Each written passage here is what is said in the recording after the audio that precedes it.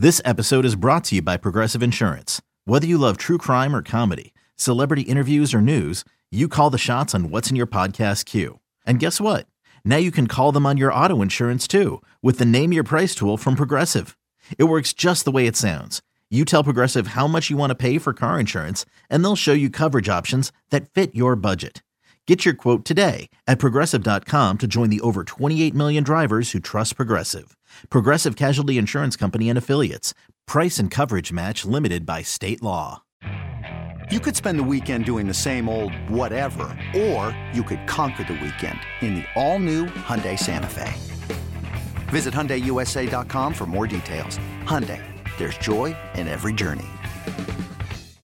When you need mealtime inspiration, it's worth shopping Kroger, where you'll find over 30,000 mouth-watering choices that excite your inner foodie. And no matter what tasty choice you make, you'll enjoy our everyday low prices, plus extra ways to save, like digital coupons worth over $600 each week. You can also save up to $1 off per gallon at the pump with fuel points. More savings and more inspiring flavors make shopping Kroger worth it every time. Kroger, fresh for everyone. Fuel restrictions apply. 17 weeks, 4 quarters, 60 minutes, and it all leads up to one winning drive. Welcome back, everybody, to the Winning Drive podcast. I am Rita Hubbard, a.k.a. the NFL Chick, co-host of the Ravens post-game on 105.7 The Fan. Yeah, I'm Cordell Woodland, host of Shaking It Up Sports on 105.7 The Fan, as well as the Ravens beat reporter for that same station. And you have to excuse me, Cordell and everybody, because my voice is a little hoarse. I did make the trip to the Meadowlands to come to the game to see the Ravens and the Jets in person. So I got a little raspy, smelly cat voice. You was a fan today.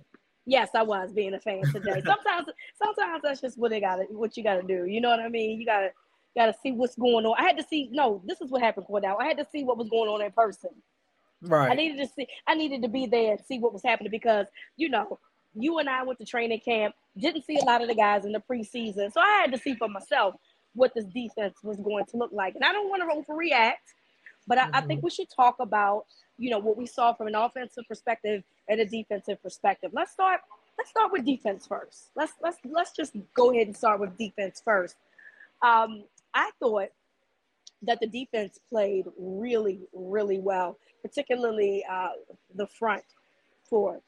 And Calais Campbell did really well. Justin Houston came in and made some plays. And Justin Madubuike, did you see that one coming? I was hoping it would. I can't say I saw it coming, but I was hoping it was coming. Made some good plays, obviously. The secondary played well. I really liked what I saw from Mike McDonald's defense. So tell me what you saw, Cordell. Yeah, I mean, well, we knew what the Jets' offensive weakness was going to be this week. It was going to be on the offensive line. Dwayne Brown not being able to practice at all this week, it made it so that the Jets didn't have a starting left tackle going into this game. So neither one of these teams had a real legit left tackle today. And we'll get to the Ravens situation in a second. But at least with the Jets, like I said, this set up for a perfect situation for this Ravens pass rush. It was the biggest question coming into this season. And I'm not ready to say those questions were answered today because, again, this was a Jets offensive line that wasn't really, a starter caliber offensive line. This isn't an elite offensive line by any means. And you have Joe Flacco back there who really can't move. So this was kind of like, okay, if you're not going to be able to get pressure today, then it's literally never going to happen. And thankfully it did happen. And I've been saying really all off season, I can't say I've been right about everything, but one of the things I've been right about was this defensive line. I said this defensive line was going to be legit. I said that you were going to be able to get pressure from some of your middle guys. Michael Pierce was a beast today. He was a beast today. He was all over Flacco. Some of it may not even show up in the stat sheets, but he was there. You mentioned Justin Madubuike. He was phenomenal all game. In the run game, and you could tell he was feeling it late in the game where he's pushing two guys into Joe Flacco, and getting the sack, which would eventually be called back because Brandon Stevens was called for illegal touching down the field. But it was, I mean, Justin Madubuike was insane. And then you had the beautiful play on the screenplay to Michael Carter where Broderick Washington, again, another play that's not going to show up in the stat sheet. Broderick Washington is literally driving his blocker into Michael Carter's way, forcing him to cut back inside and slow down, where Justin Madubuike comes from behind and just completely knocks his lights out and gets to play for no gain. Like, this defensive line was in sync. You touched on Calais Campbell. He was a beast today. This, again, unstoppable. And when they be now or never. It was definitely now or never, and they did it. And I want to add what you mentioned in Calais. When he wasn't in, you could see the difference. The running game for the Jets became more effective when he was not in, and it was less effective when he came in. He was unstoppable today. Yeah. No, Calais was great. Justin Houston was great. I thought I kept saying all week that Odafe Oweh had to get 2 sacks. Well, I guess Justin Houston took it upon himself to be that guy to go out there and do it. He was phenomenal. I just thought that this was exactly what you wanted to see from the Ravens defense week 1 against an inferior opponent, to go out there and flat out dominate. And I think that's exactly what they did. I agree. On the linebacker side, I thought Patrick Queen had a really good game as well. He looks good for year 3 so far. And again, like you said, this is, an inferior opponent. So you don't want to overdo it, right? You don't want to go too far in terms of like how you see these individual players play. But I think you do have to give credit where credit is due. Queen looked fast.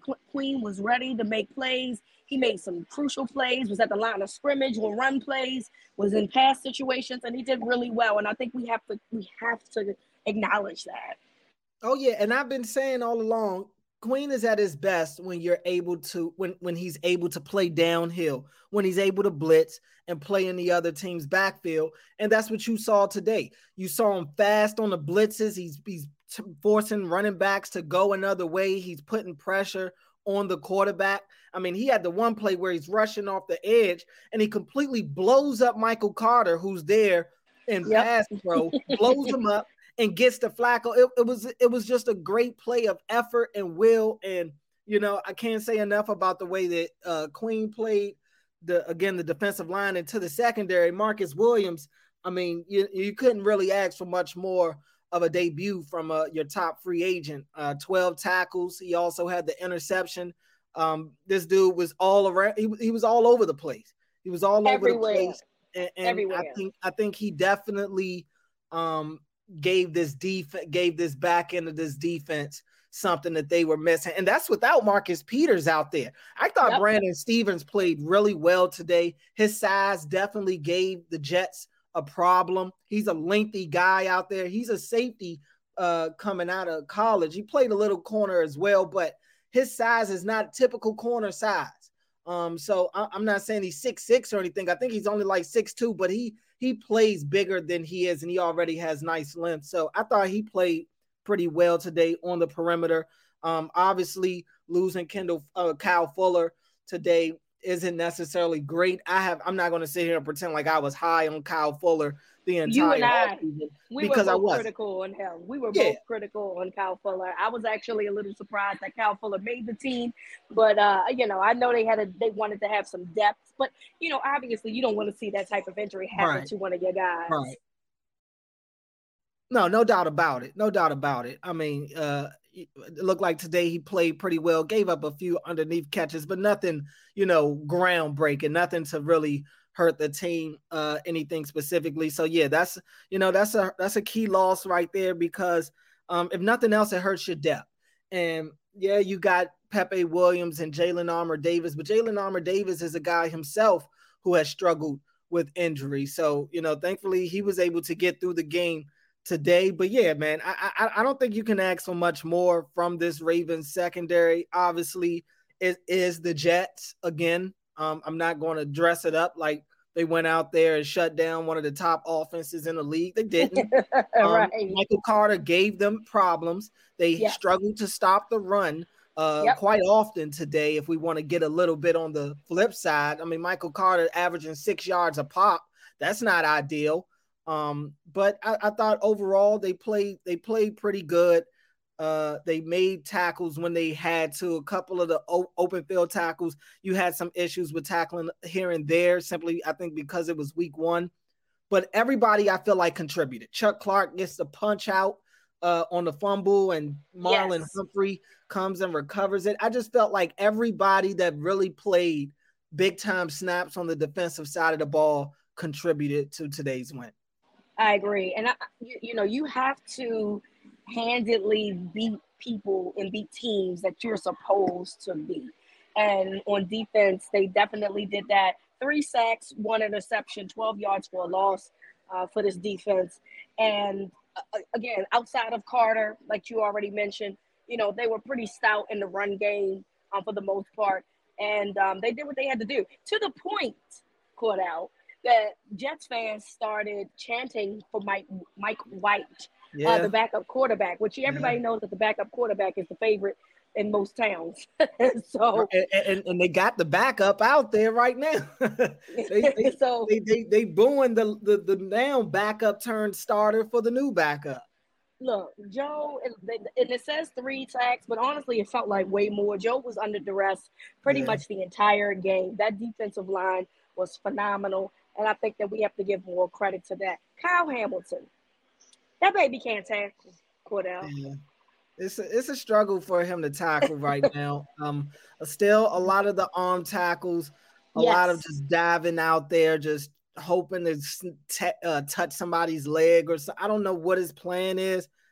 I don't know what's going on with Kyle Hamilton. I don't. Do you think it's a mental thing?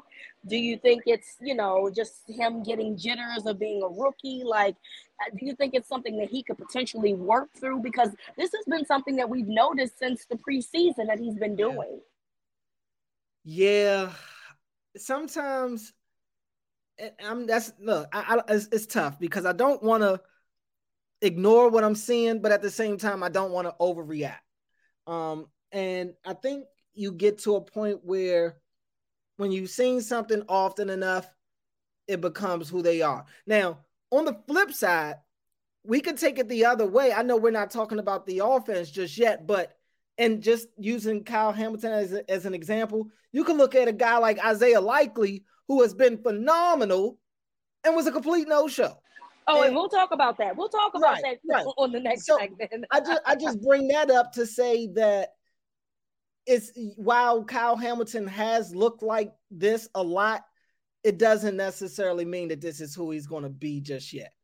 Because he could look great all the way up to this point, and then you get here and then it's like, what's going on? So I think it's just a lot of inconsistencies with Kyle Hamilton. I think some of his bad habits are tough to shake right now.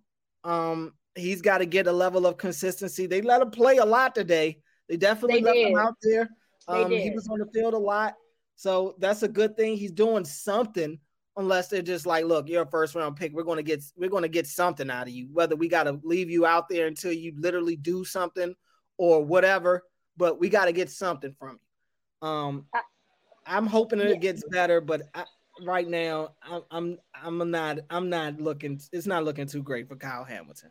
Yeah, hopefully, the reps will help him a little bit more, and hopefully Harbaugh can talk to him and make him do some tackling drills because he needs a little bit more help in that regard.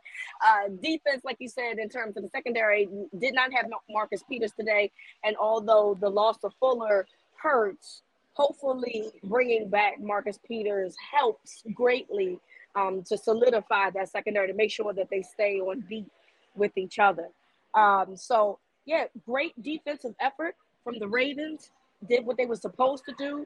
I love how, I would love to hear from the young lineman that said that Calais Campbell was just a guy. Because he reminded everybody that he ain't nobody's guy, okay? No, Calais Campbell is far from just a guy. This is just a guy that's been a perennial Pro Bowler for a large part of his career. This is just a guy who has been an all-pro in this league. He's looked at as one of the veteran guys, not only on the Ravens, but in the NFL. Guys, care about what Calais has to say. So that was foolish to say.